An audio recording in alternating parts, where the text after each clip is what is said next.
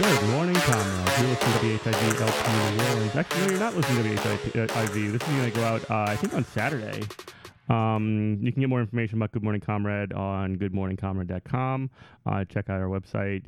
Follow us on Facebook, Twitter, at Comrade Morning. Follow me on Twitter at Eminent Prof.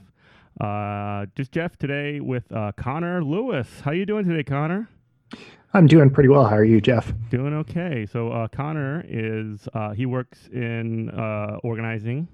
He organizes teachers, and he also works with Strightwave. Is that like what do you identify yourself as, like a newsletter or something?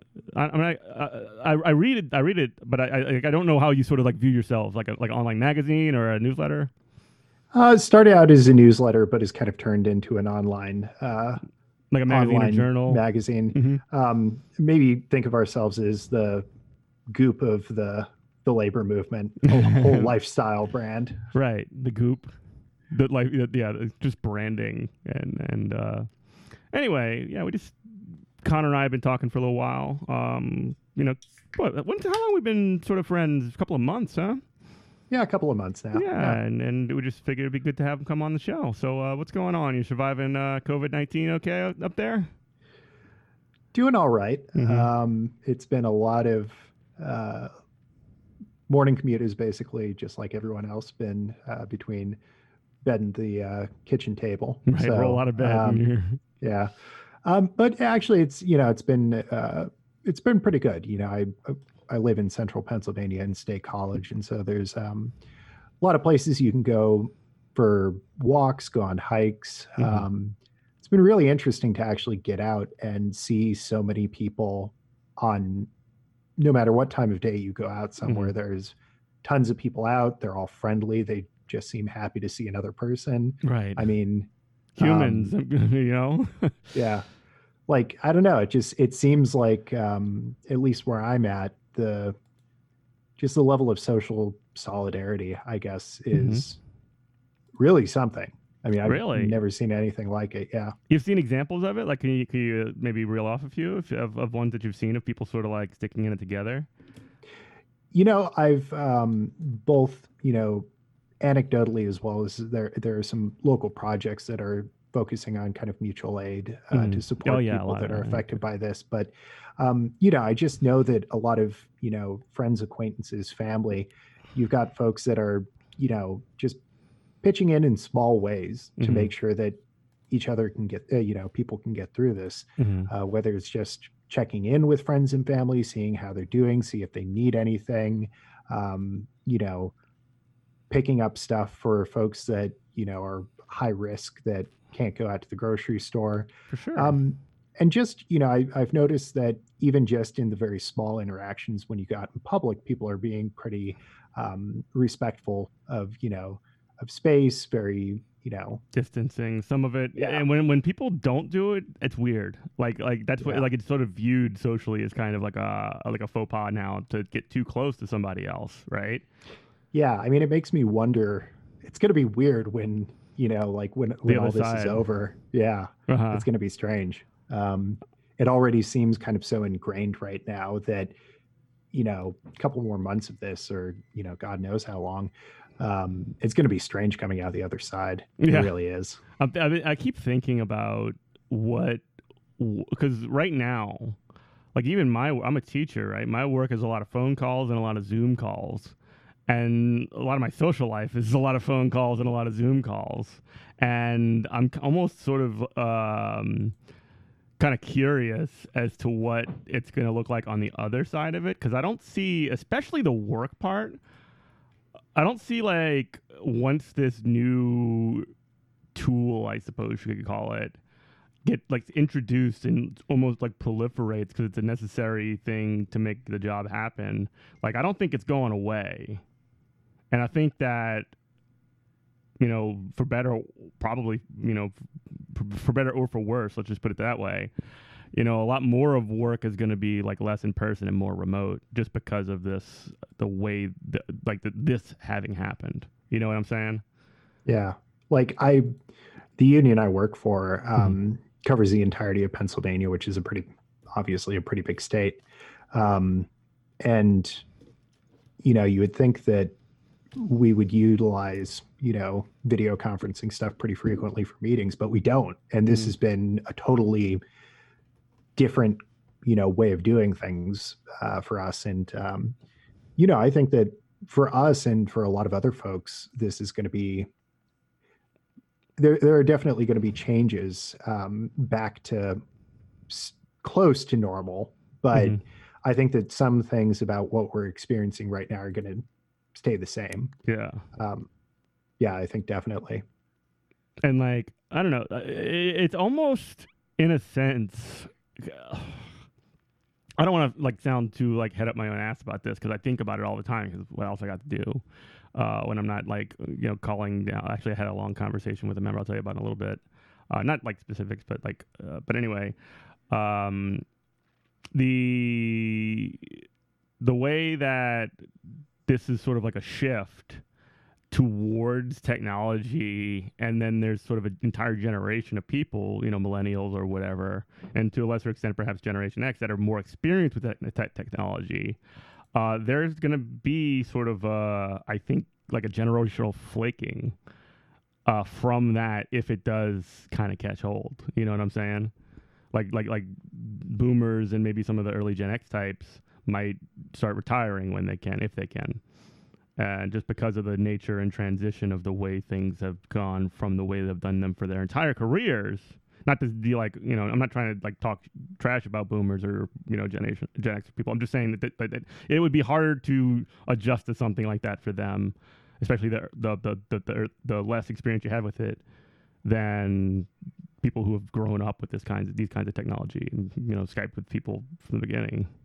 Yeah. A friend of mine, actually another person that works on StrikeWave with me, also works in IT in the University of California system, and he said that for the first couple of weeks of them moving to canceling in-person classes and moving entirely to online education, 99% of the calls he was getting were from faculty over 60 that were just needed help figuring out how to utilize Zoom and stuff like that. Yeah. Isn't to knock against them, but at the same time, it definitely does present a challenge to people that might not have as much fluency in this kind of technology. Right. Yeah, at the very least, it's going to be more difficult for the people that are transitioning and that have less life experience with those kinds of things, right? Right. I mean, it's not a new story, I think, when you look at work and just the way that work has changed over, I mean, it's people get skilled out of the workforce, and people that might have more familiarity with, things that are new or what have you. Yeah, I mean, it's not a new story. Yeah, I guess I suppose it's more like an acceleration point for that, that would sort of be a catalyst for that kind of transition. But maybe I'm doing. So I have an idea, like a theory almost. It's so how there's like horseshoe theory and fish hook theory. Yeah. This is like head ass theory. Where if you sort of like think about something for so long and you just sort of like bend over backwards so far that next thing you know, you end up with your head up your own ass. Oh God. Yeah. It feels like, basically all of my trying to figure out what the world's going to look like in 6 months has basically ended there. Yeah. I mean, it inevitably leads in that direction. So now we need to develop, since we have this theory and we're rooting it, we need to develop like second and third order impacts of head ass theory. to be real nerds about it, and then just make head ass theory into like a never-ending perpetuation of itself. Oh my God. This is what quarantine has done to us. Yeah, my brain is so broken. When every second I'm not playing Animal Crossing, this is what I'm doing. It is funny that you have, I think a lot of people have, I mean, life just on a day-to-day basis. And for a lot of people, it still is, whether or not they're, categorized as essential workers or they just have dick bosses that are making them work regardless or whatever it may be. The pace of life, I think, for a lot of people has slowed down to the point where, I mean, the pace of modern society doesn't really allow a lot of time for introspection and for thinking. Right. And just, and by necessity, a lot of people are left with nothing else to do. Yeah, it's just me and my voices in my head. Yeah, which, I mean, for some people is a really uncomfortable experience. Yeah, you're talking to one. Yeah. I think that it's interesting. You basically you take a crisis that's exacerbated by a shredded social safety net, and then put a bunch of people indoors where they have nothing but time to think about what's going on. Hopefully they'll come to some good conclusions about it. I don't know. And hopefully they don't like end up hating the poor bastards that they're stuck quarantined with, Right. Oh, I saw something. I saw that there was like a massive spike in divorce rates in China right after the quarantine ended, which, I mean, I could definitely see it. You know who told me about that? Oh, who was it? My wife. Oh God. Oh, that's not a good sign, man. No, that was before the whole thing. Just sort of like a prep for it. So I guess it was sort of a way to kind of get out in front of it. Sort of situation, but it's sort of really funny. And I was talking a little bit about this. I think we talked about this with Diana on the episode we recorded with her, but we also had a situation where one of our cats, Phoebe, for a long time, GMC heads, she escaped the house during this crisis. And while that had happened, I had discovered that felines could potentially transfer coronavirus. And I'm just like, oh my God. It's one of those weird things. Oh gosh. Yeah. You've brought a vector back into your house. Yeah. This little cat needs to be quarantined by herself. this little tiny 5-month-old kitty. And the other sort of thing that we're thinking is that she might be pregnant because she's barely over the period where she could, I don't know, kittens. So I was telling you before, we have people already sort of claiming kittens before we even know she's actually pregnant. I mean, some of those people might end up getting pretty disappointed. I mean, that's fine. I mean, again, that might be more head-ass theory. Yeah. Well, I think a lot of one interesting thing, until recently, the local animal shelter here in State College was still operating. They moved it down to just staff, but they have a pretty large volunteer contingent. My wife and I go and volunteer usually on a weekly basis. The rates at which people have just been, I mean, this is a little bit, off on the side, but the rates at which people have been, offering to foster cats or, adopt cats or foster, dogs or what have you. I mean, it's really kind of, I mean, it makes sense for a lot of people that are, trapped at home. This is not a bad time to have something, a new furry little friend in your life. Get some company if you're by yourself, especially. Yeah. And, it's a good, I mean, if you're adopting an animal, it's not a bad time to do it because you're actually going to be home to, bond with the animal and help them adjust. Though I already know that our dog, who is very much a spoiled princess, she's going to go on strike as soon as we actually have to go back to work. Yeah. She's going to be so mad. It's going to be peeing everywhere. Yeah. No, she doesn't do that, but she does she can get into garbage cans that like are designed specifically to be impervious to dogs getting into them. She's like a reverse Houdini. Yeah. Like the thing is, she doesn't know how to open a door that's like ajar and not like actually latched. Like she doesn't know that she can open it. Yeah, you can use your nose for that, but no. Yeah, but she can get into like a trash can that's specifically designed to keep her out. Yeah, she's a raccoon. So, she's basically a raccoon dog. Yeah, that's basically what she is. I mean, she's a hound, so yeah. I mean, she basically is a raccoon dog. Yeah. But yeah, it's strange, you know, the way that adjusting to life under quarantine. Mm-hmm. And how strange it's going to be to adjust back to like just existing in the world more normally, if there is going to be any such thing as normal on the other end of this. Totally. Yeah. Yeah. And like, we were having an interesting conversation on like what normal even means not long ago. And I was definitely like in a weird spot, but like, what does that sort of like even, because things are always changing, like constantly. We just sort of don't notice them. But right now, things are like dramatically different than they've ever been, right? Yeah. Just in a drop of a hat. And I might have said this on the program before, but I'm going to say it again, and it sort of like get your idea on it. So like I say, I'm a teacher, and I've been doing, they've been having us do like meetings and things like that on Zoom, like, stuff like that. And the administration and some of the other folks are trying to like act like this coronavirus is just something that's in the way.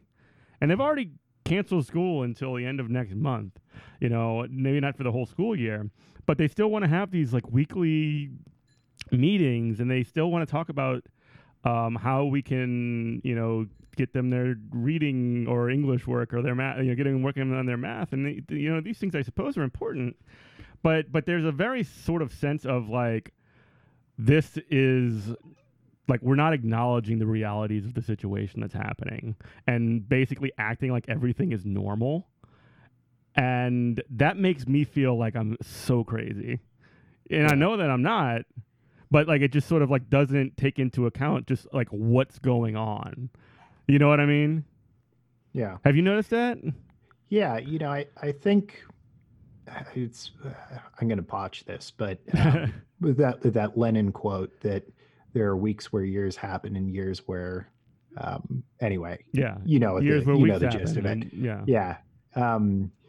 So I think that, you know, and you saw this again in the, you know, in the aftermath of Donald Trump's election. There are points at which history, for lack of a better term, accelerates. Mm-hmm. You know, you have rapid social changes or rapid, you know, political changes that I think you have a certain kind of expectation that things are going to change over time, but it's so incremental that there's a degree of comfort with that change. It's not an uncomfortable thing. Mm-hmm. And discomfort with change is not necessarily a bad thing, depending on what the outcome is. Depends on what the change is, yeah. Yeah, it depends on the type of change. You know, there are uncomfortable changes that, you know, even if you think about, you know, a person in their personal growth, there are uncomfortable changes that are probably extremely healthy and no changes that are extremely unhealthy. Right. Yeah, the business as usual can be the problem in sorts of situations, right? Right. And I think... Go ahead. No, you finish and then...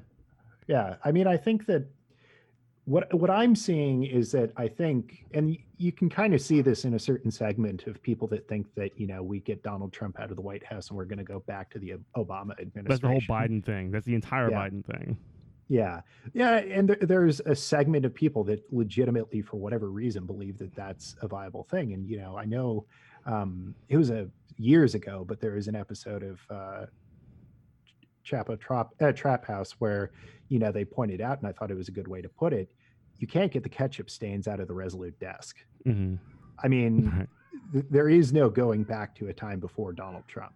Right. And I think that in the same vein, there's no going back to a time before this pandemic. No. There are going History to be goes one changes. way. It's a one-way street. Right.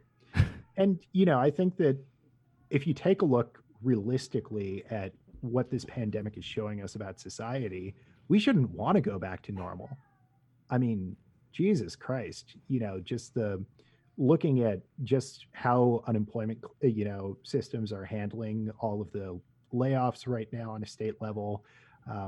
Just thinking about what's going on with lack that? of like PPE. I mean, we shouldn't want to go back to normal.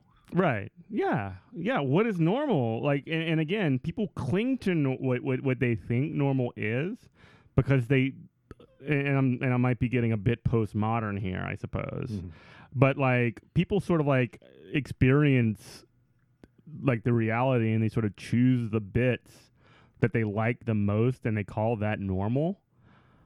And then when the chips are like really down or when some crazy stuff happens, they sort of like cling to that normal, like you were saying before, like that Biden idea.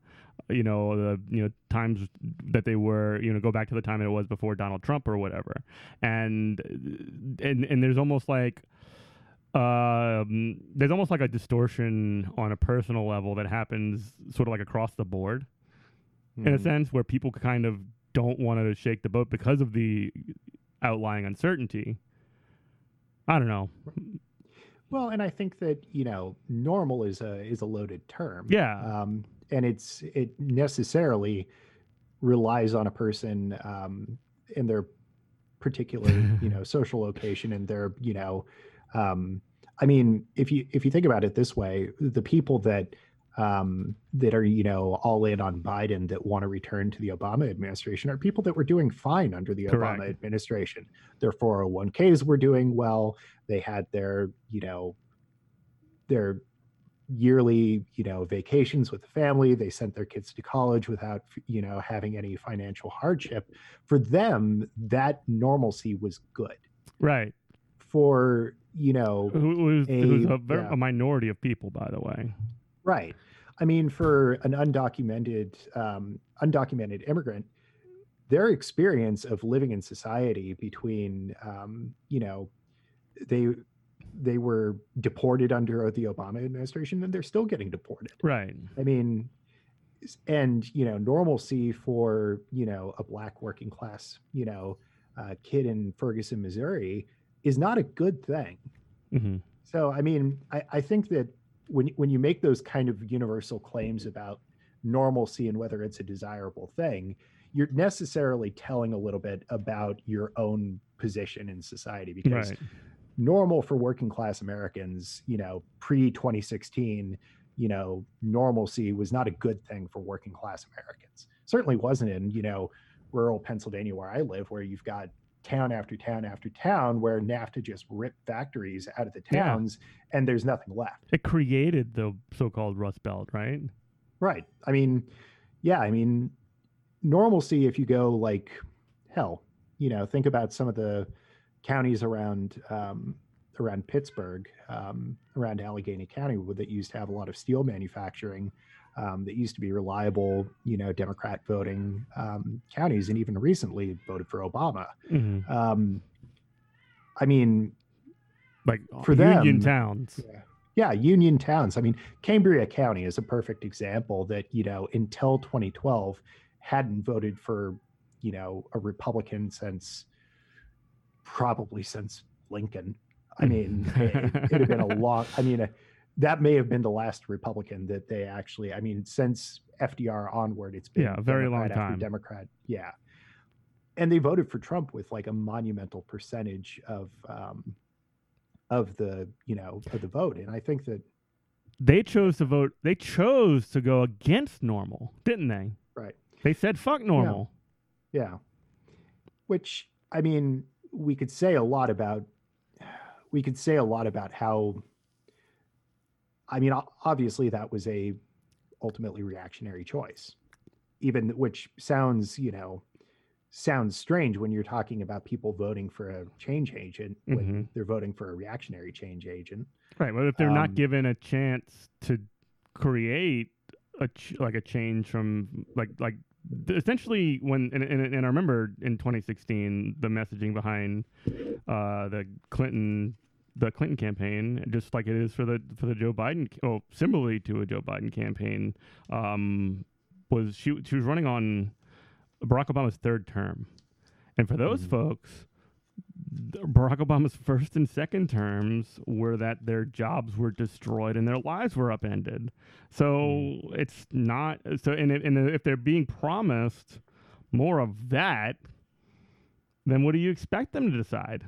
You know? Yeah, I think that taking it back to education, even I think that the experience of education and educators, I think for the past 20, 30 years, has been a continual negative shift in what it is to be a teacher. Yeah. Very solid line down. Right.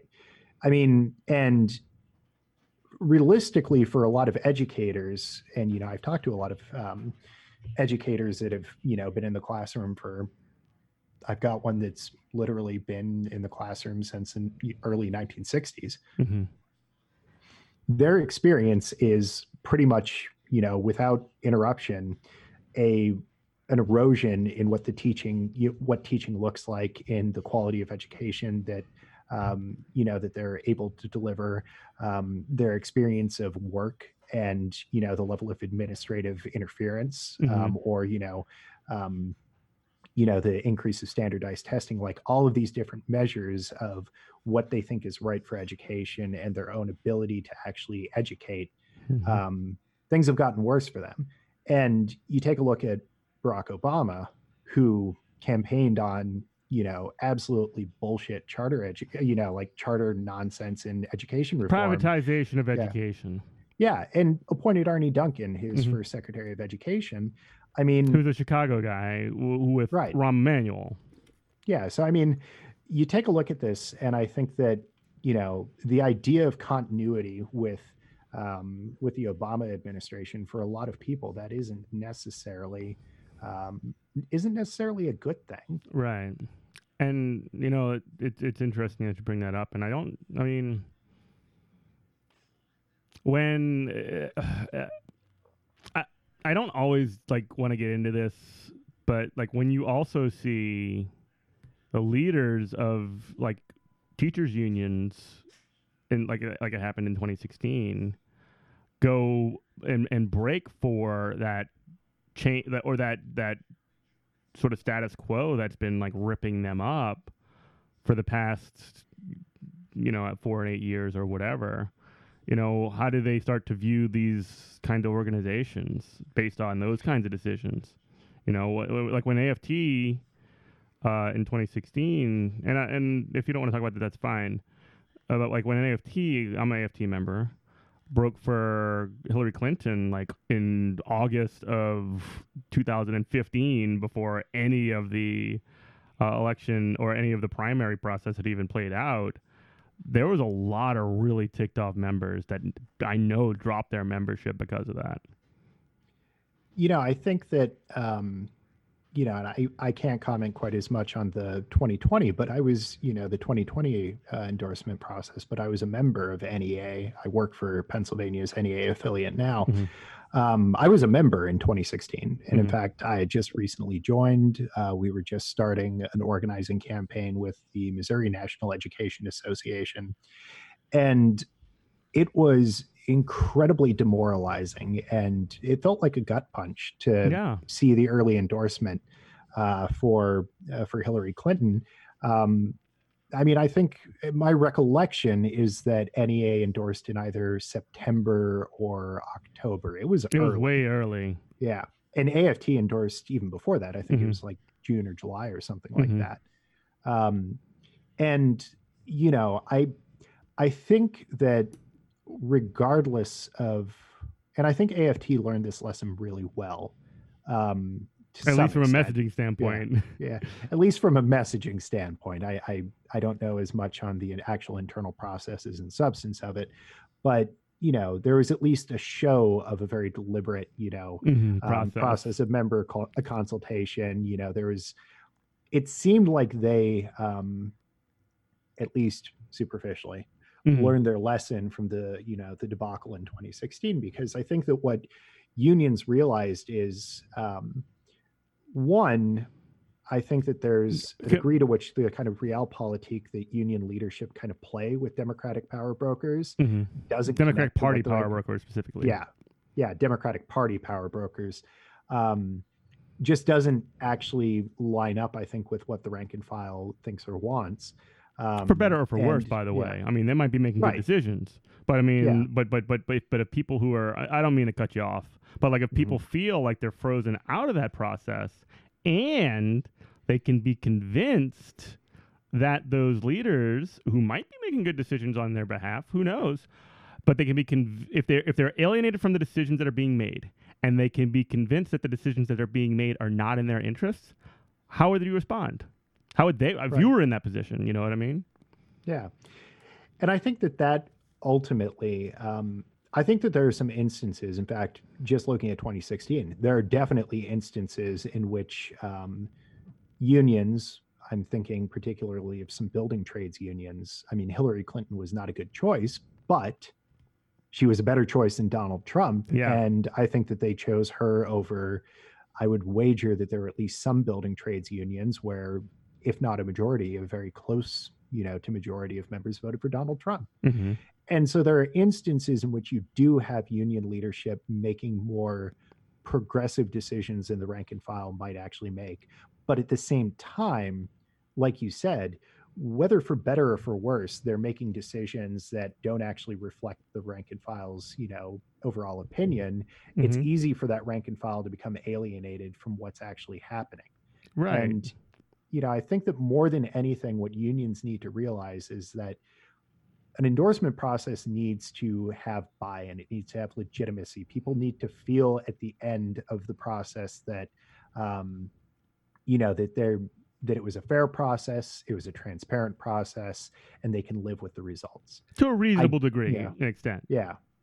And I do think that, from speaking as a person that's, politically on the left, I do think that for, radicals within the labor movement, I personally think that the most important thing from an institutional perspective is that you have buy-in. The members feel like the process was fair, that they feel like there's procedural justice.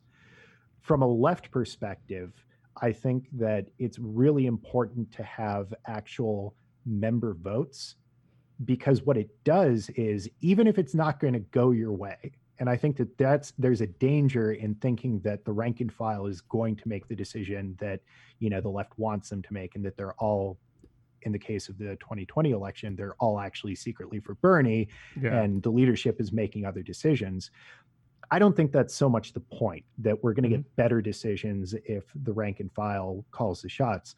I think what the point is it creates a space to actually have a deliberate political discussion, right? Which we do not have. And that legitimate to put, like, these kinds of discussions that actually are inclusive and that are not alienating of membership are they fundamentally makes unions stronger, because when you're having this kind of like internal debate and discussion, then you have the ability to essentially say, well, I can actually stand behind this decision even if I don't agree with it. Right. Because the process that we all agree to as a group played out, and we gave it a best shot and we lost. I can get with that. In a lot of senses, unless the outcome's just extremely bad.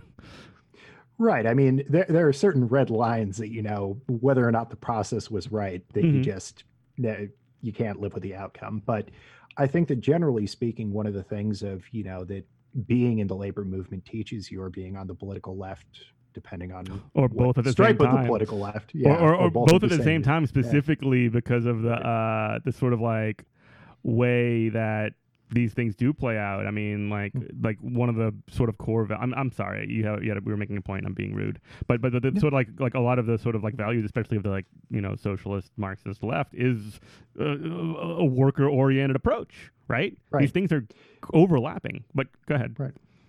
And I think that one of the things that being on the political left and being in the labor movement teaches you is that you have unity in setting a collective direction. And you might not always agree with the exact shape of that direction, but ultimately we do have to have a level of political discipline, because whether you're on the left, whether you're in the labor movement, or whether you've got a foot in both worlds, the odds are not on our side. And so there really is an importance to having that level of political discipline, whether it's in a contract campaign or if it's in left organizing. Mm-hmm. And that's not even to say that you can like find ways to like build power within these kinds of institutions. That's the whole point, right? Right. And I don't know, like I could also see, like I'm viewing in my mind these sort of like ideas of like people thinking like, well, let's just set up the perfect process, and whatever outcome comes from that is good. No, you definitely do want to set the terms for the discussion that happened on an inclusive and sort of like at least moderately broad level. You don't want to like have to make it up twinkles or whatever. But then you also you set the ground rules, and then you fight for the thing that you want. And you like, that's just how this has to play out. There's no other way that could sort of like make these organizations either both more legitimate and stronger. And they're those things that come, together in that kind of a process, which I don't think played out in definitely not in 2016. Right. And I think that, you raise, or at least kind of hinted toward it. I think what's an important point is that, there's the importance of the process is building collective power, building collective purpose, and common struggle. I mean, that's how you build power. That's how you build collective purpose, is a common fight, a common enemy.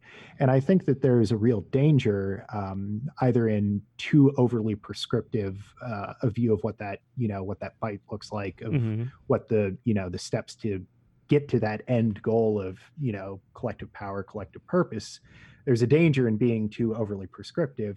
And then I think that if you're just talking about process and procedure in general, and the more like voting, I mean, that's head-ass theory. Yeah. I mean, you and I have both had the experiences of the people that think you can design a perfect process, whether it's bylaws or whatever the shit it is, that completely abstracted from reasonable things that people do, or even unreasonable things. Yeah. Or unreasonable things, like abstracted from actual things that people do, just this perfect, process on paper that is totally unworkable, doesn't actually meet, the reality of the situation. And they somehow trust it. It's magically going to deliver the outcome they want. Yeah. That's not how things work. That's almost like that's almost an entirely, and I don't mean to like be mean to people or whatever, but that's almost like an entirely sort of like, it's an academic form of thinking. It almost kind of like comes to mind as sort of like the kind of like class that would be in the sort of like academic field, not to be anti-intellectual or whatever, but that kind of line of thinking that doesn't that sort of like frames legitimacy on process rather than on building power, I suppose. I don't know. There's something kind of funny to me. I'm a fan of professional wrestling, right? And like, I always love it when you have the bad guy who like sneaks and has brass knuckles in his pants and he punches the other guy or whatever, and then he puts him away or he throws him away, and then the other guy starts complaining and he still loses. He's still lost. Right. It's building power, and it's getting wins. Yeah. I think that, and I'm going to crib from a certain chairman. I mean, where does process come from? I mean, it doesn't fall from the sky. It's rooted in actual social practice and people in human interactions, which are not necessarily going to be perfect. Look at the society we live in. Social practice is going to be imperfect no matter how you do it. And you can't just hand the correct one and expect it to work. That's just not how people work. I think that, there's also an element. I like the example of the, wrestler with the brass knuckles, because I think that there is a degree to which, I'm going to be a little bit, tongue in cheek and call, there are a lot of people that are rules nerds. They think that there should be different rules, but they still, have they want this the rules underlying. to be good. Yeah, they want the rules to be good and think that if the rules were just a little bit better, that it would deliver the right outcomes. Right. I mean, it's socialist technocrats that basically have the same view of society that I think most, like people that just like freebase the West Wing in their formative years and just like completely warp their brain. Like they share the same view of society. They just want the rules to be different. Yeah, they want the rules to reflect them. And on their side. They think that if you have good people doing good things in society with slightly better rules, then it'll always work out in the end. Right. And there's no actual view of power and, the realities of how society functions. They just think that if you switch a couple of rules, then ta-da, socialism. Yeah, boom. I mean, it's totally abstracted from the real world. Yeah, it's just not how it works, And I can't help but think of when the NFL will make a different rule change for how a catch is defined or something like that, just changing something small enough, and now the good team will win the other thing. Right. Well, and I think that I'm sorry, that could only be sort of like hypothetically decided, in rear view. You know what I mean? You were making a point. I'm sorry. Yeah, bringing up sports rules is kind of an interesting way to. I don't know. I've always felt an affinity for for the players that have kind of throw a sneaky elbow behind the play that the refs don't catch. And I think that's something that organizing in labor teaches you. And I think that if you take labor organizing seriously and, are actually a serious person about it, you realize that rules don't apply. I mean, if you follow the rules in labor organizing, you are going to lose. Right. Who made those rules, and whose values do they reflect? Right. I mean, if you follow the rules in labor organizing, I guarantee you will lose every single campaign. If you follow the actual letter of the law and respect the rules and respect the process. I mean, trust the process. Remember that? Yeah, trust the process. Remember that trust the from the DSA convention? Was it 20? Oh my God, that was 2017. Yeah, one of my first formative kind of experiences with that was labor organizer that was working with us when we were organizing back in 2015 at University of Missouri. Pointed out that when he used to work hospital campaigns. Employers, under the National Labor Relations Act, they're required to hand over a list of workers, in a proposed bargaining unit prior to an election. It's called an Excelsior list. No union organizer fucking trusts those, because what they're going to get is a bullshit list that is going to be either inflated or it's going to be missing people. It's going to have, incomplete data, whatever. And you get it so late in the process that if you're waiting for that, then you're already 10 steps behind. Right. And so, and the thing is, if you're talking about, a potential bargaining unit of 1,500 people, you can't wait to get that list, which is going to come out at best a month before the election, to organize start contacting all those people. Yeah. Yeah. So literally, and this is not uncommon, labor organizers, they're going to dumpster dive after HR takes out the shredded payroll records and literally tape together a list, because what the hell else are you going to do? I mean, you've got to get a list somehow, and you're not going to get it from the employer. Right. So the rules don't work. And so you just figure it out. Yeah. I mean, or even, that's one way to do it. And I like that. I mean, in a perfect world, I guess you could be able to have those lists kind of organized on the front end, but I mean, it's not that clean, right?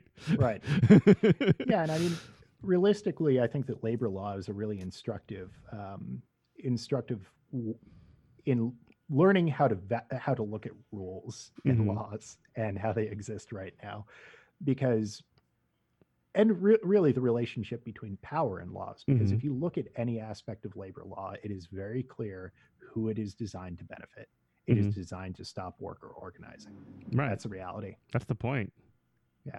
I mean, it's not there for the protection of workers. If it was originally intended to under the NLRA, in the, you know, subsequent, gosh, we're coming up on what, 85 years or so since the passage of the NLRA, it's been pretty much gutted of anything that actually gives workers power. Right. If you hold the rules up from, 1937 or whatever, and you compare them to the exact same rules that we have now, they would just fundamentally different. They just changed. They kept sort of like some of the initial language or whatever, but they have like asterisks and stars and workarounds and all these other footnotes and all this other BS. Yeah, I mean, one of the earliest pieces I wrote for Strikewave, which, for all the listeners, I encourage you to check out www.thestrikewave.com. Mm-hmm. We're fantastic. But one of the earliest pieces I wrote for Strikewave was actually kind of a rundown of the original intent behind the National Labor Relations Act, and then also the employer counteroffensive with Taft-Hartley in 1946. Mm-hmm. And realistically, the reason that labor law is bluntly as fucked as it is right now is because of Taft-Hartley. And the reason Taft-Hartley came about is because you have all of these returning GIs from, World War II that are either leaving Europe or, coming back from the Pacific that are expecting decent paying jobs. Right. You have 5 years of a, wartime wage freeze and a no strike pledge on the part of labor. Mm-hmm. And they got a lot for that though. Right. Yeah. And so, you suddenly have a massive strike wave, as a percentage of the workforce, the biggest strike wave in American history at the end of the war, because the GIs also expected, I got my ass shot off in, the Battle of the Bulge. I deserve a decent job. Yeah. And, you've got GIs coming back. They expect decent jobs. You have lifting of, the wartime no strike pledge.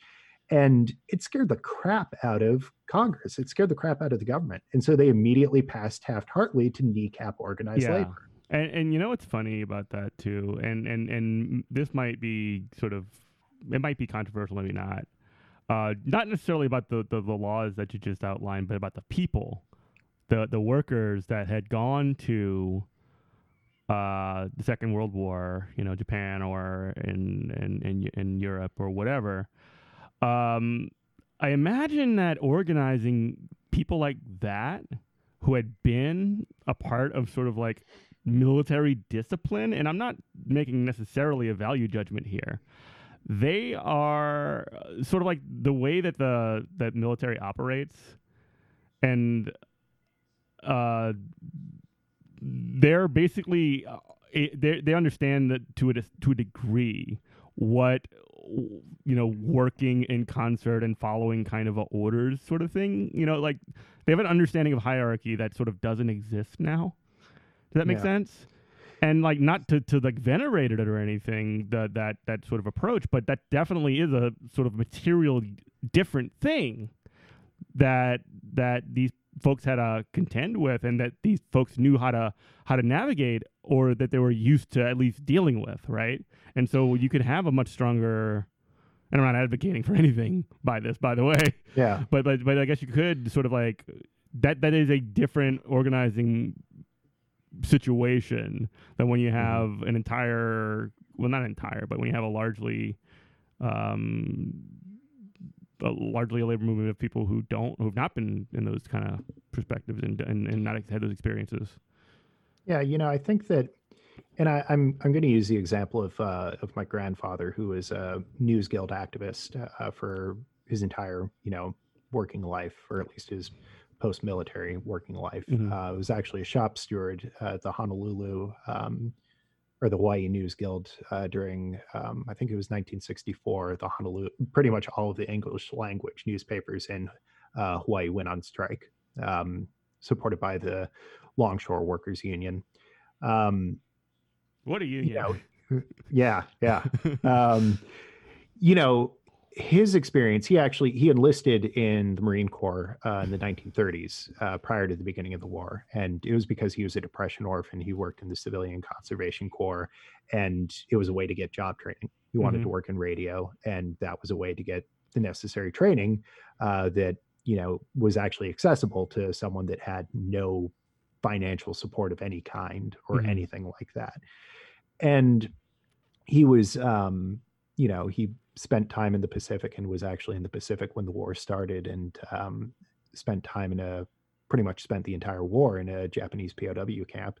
Ugh. And was also his entire life a lifelong socialist. And, I think that thinking about how he would connect his life experiences, which were not that unusual, I think, for people of that generation, both the hardship of, I think, the Depression that required that level of social solidarity, that realistically, that was the only way to survive, was pulling together. And then, government kind of mirrored that effort with the New Deal, providing basically the things that people can provide for one another. And then also, I think, his experience in the military, certainly, especially, in a combat zone where you have to rely on the people around you. You can't, I think that there's a degree of understanding of the principles of like collective life. Atomization is not a luxury that you can afford in that kind of a situation. Right. And we are a very atomized social society at this point. Yeah, I mean, the reality of like a Japanese POW camp in the Philippines was that I can't remember the exact death rates, but I think 30% of POWs died because of, disease, malnourishment, et cetera. You cannot survive on your own under those conditions. Right. And I think that, like you said, there's a level of atomization, especially pushed by, the intensification of capitalism, that, you are a brand, you are an individual, you are, this Randian bullshit. Right. And it's crap. I mean, realistically, people need to understand that we benefit from collective life and social solidarity. I think that you have a lot of people on the left that haven't quite, that either embrace the idea of like individualism as the center of left politics. Right. I'm thinking of particular tendencies within the left. Sure. And then you have people that just haven't really, shed that yet, which is understandable. Those are the people you can work with, potentially. Yeah. I think that,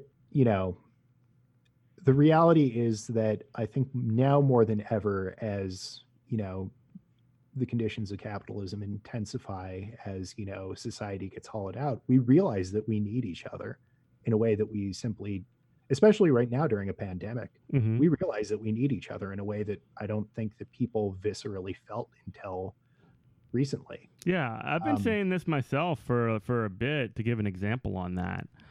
So I went out to the grocery yesterday in a couple of different stores to pick up some necessities for living, I suppose you could say, and some beer, which some would argue is a necessity for living. I would. No.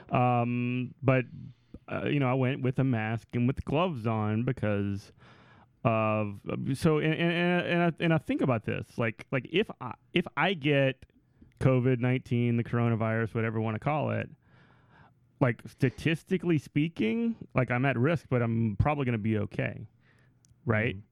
But if I have it and I'm not showing symptoms, and I'm not wearing my gloves, and if I'm not wearing my mask or whatever, I could potentially give it to someone else.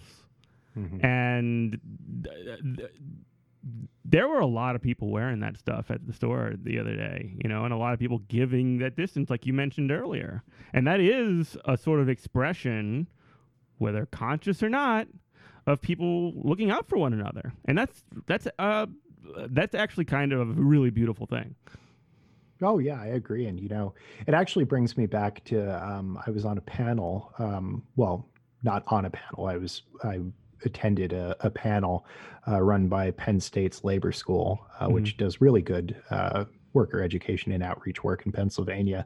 And they actually had a panel of frontline workers, grocery, social services, healthcare, et cetera, in Pennsylvania, for them to just tell people what it was like to be on the front lines during a pandemic. And they were all union members representing a bunch of unions. And I remember there was a licensed, an LPN that was worked at a long-term care facility, and they didn't have adequate protective equipment not even close. Like they don't have masks, they don't have gloves, anything like that. Horror show. Yeah, I mean, and her concern at no point was her concern my safety, which would be totally reasonable if that was her concern. Right. Yeah, I'm definitely am concerned about my safety for sure, and I'm sure. Yeah. Right. But for her, you know, as a LPN at a long-term, you know, care facility, her concern was the people that live here are already quarantined. Right. They're going to be okay. I am the thing that is I am the person that is going to get them sick if anything gets them sick. Yeah. And I want this protective equipment, not for myself. I want to keep them safe. Yeah. And you cannot argue against that. Right. If you want to not look like a complete and utter ghoul. Right. Yeah. Well, I mean, just take a look at Washington State when it got into, you know, into a nursing home. I mean, it just ravaged because it's a contained population that is statistically in a high risk group. I mean, and that I think little moments like that, whether it's something as simple as just wearing a mask and gloves to the grocery store, or whether it's, you know, demanding that I want protective equipment because I don't want to get my patient sick. Right. I think that little moments like that where people are making conscious decisions, not just out of, you know, personal concern, but out of concern for the people around them, there's something happening, I think, that is totally different than anything that I recall seeing in my lifetime. And I mean, it's happening everywhere. That's the thing, is if you think of the scale of this, there is no pandemic in history that has moved as quickly as this one, because of course we're more interconnected than at any other point in history. The Spanish flu certainly was a global pandemic, but it spread more slowly than this. This is one that became, within the span of months, went from something in one Chinese province to a global pandemic. We are all going through this at the same time.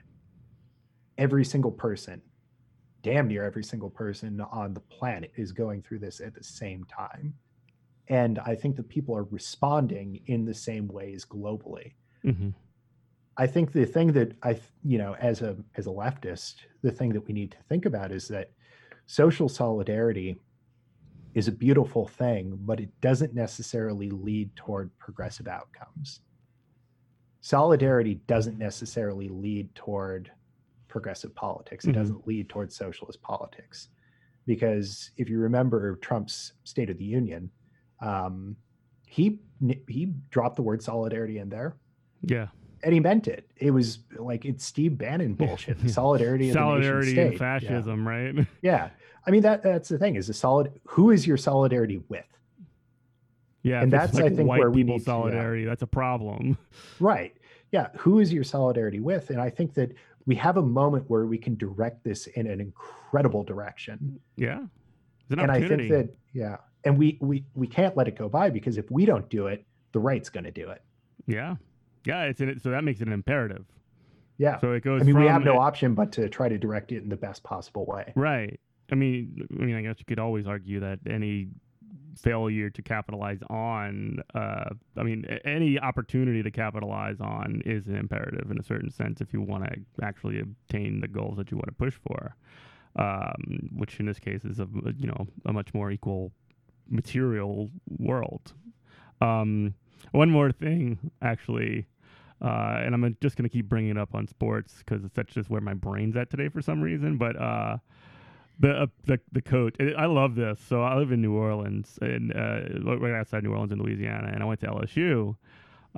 And part of the governor's plan, John Bel Edwards, who's like a corporate Democrat or whatever, but he's been decent on this COVID response for but one of the things that he brought in at the early parts of this whole thing was the football coach from Louisiana State University, this guy named Ed Orgeron, who talks in his gravelly voice, go Tigers, that kind of thing. And he'd just cut out we need a game plan for fighting COVID-19, and he just started doing this whole thing wash your hands and all that other stuff. And that is a framing of we are on the entire, like on the same team. And I really do, like, in a certain sense, first off, I generally appreciate Coach O because he's hilarious and he just brought back the national title to LSU last year, and perhaps the last, the last one. Yeah. Last college football championship ever. But then also like the idea of framing people as like everybody as being on the same team. And it sounds cheesy or whatever, probably, but I think it's kind of a beautiful thing. Well, and I think, the important thing is that it's a way of emphasizing these values that I think can be directed in a progressive direction that people can connect to. Mm-hmm. I mean, everyone can connect to that. I mean, it's funny that you mentioned that. I'm shocked that Penn State hasn't cut something similar to that. Who would be doing that? I don't necessarily. I live in State College, but I don't want to be on Penn State's team. So I'm surprised that they haven't done that. Maybe Penn State can't do that because of the Paterno business. Yeah. I wouldn't be surprised if I can tell you right now that Penn State tries to keep their head down. Yeah, right now. Yeah. Yeah. So, but yeah, I think that that's a really relatable thing. And, I think that, it really is, who is your team? I mean, that's another way of putting the values of solidarity. Who is your teammate? Who is in this with you together? I mean, I'm always going to refer to the Any Given Sunday Al Pacino, football's a game of inches, baby. Yeah, the game of inches, because I swear to God, like before any election, before any like pivotal moment, I watch that. I have a story. But that's about what that, it is. Yeah. What's that? I have a story about that, by the way. Oh, I want to hear that. Go ahead. When I was in high school, my high school football coach literally just lifted that speech word for word and gave it as a pregame speech. That is fantastic. It's just amazing. I admire that. Yeah. I admire that. But, it really is. It's a question of, do you value the person next to you? Are you willing to struggle with the person next to you? And do you share a common goal? It's almost like the Sanders thing of will you fight for somebody you don't know? You know what I mean? Absolutely. And it's trying to define who is your solidarity with. Yeah. And that solidarity needs to be as broad as possible. Because if you're talking about solidarity, that sounds delicious. If you talk about solidarity, like in a limited sense, like solidarity amongst billionaires, for example, which is what Trump meant. I don't know the context of it, or it could have been deployed in a bunch of different ways, right? But I mean, if you have solidarity amongst billionaires against working people, guess what? You have an army against the working class. Yeah. And the thing is, we all know the Capitol has plenty of solidarity. Oh, yeah. Totally. They work in lockstep. And any unionist knows that the boss absolutely has, employers have solidarity together. They're not going to sell each other out. They work together incredibly effectively to coordinate against, the interests of workers. Mm-hmm. And so, the only thing that we have to fight back against that is solidarity. And the wider we define that, and, in my perspective, defining it in, class terms, the more power we have. Right. If we define it in narrow ways, we're just limiting our own potential power too, aside from, cutting people out that we should have solidarity with. Correct. Solidarity for everyone. Yep. Absolutely. Totally. I think it's a good way to leave it on that. Hopefully this, at least on my end, wasn't too head-ass theory. I mean, COVID-19 ramblings, that's fine. my brain, I have quarantine brain. But anyways, anything you want to shout out? Strikewave, your Twitter? Yeah. Just, folks should check out Strikewave. It's thestrikewave.com.